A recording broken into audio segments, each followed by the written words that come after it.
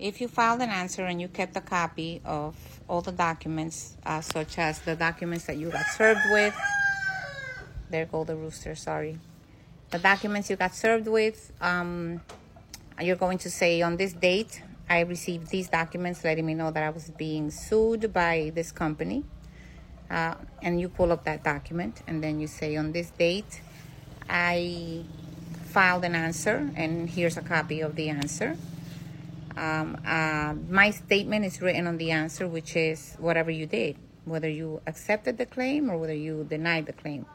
If you accepted the claim, most likely, that's it. You're accepting that you owe and you're making a payment arrangement. If you deny the claim, then you have to say the same thing that you said when you filed the answer and when you wrote the statement. You know, the account is not mine. I requested copies of the signed credit application, and they didn't provide it, and this account is not mine. If you filed an identity theft report, you include a copy of that and you mention it as well. On this date, I filed an identity theft report for this account.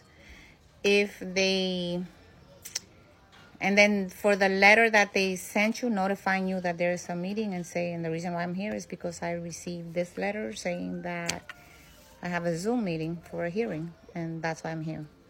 So, they're probably going to ask you stuff, to testify. If you never had that account, you stick to your word. No.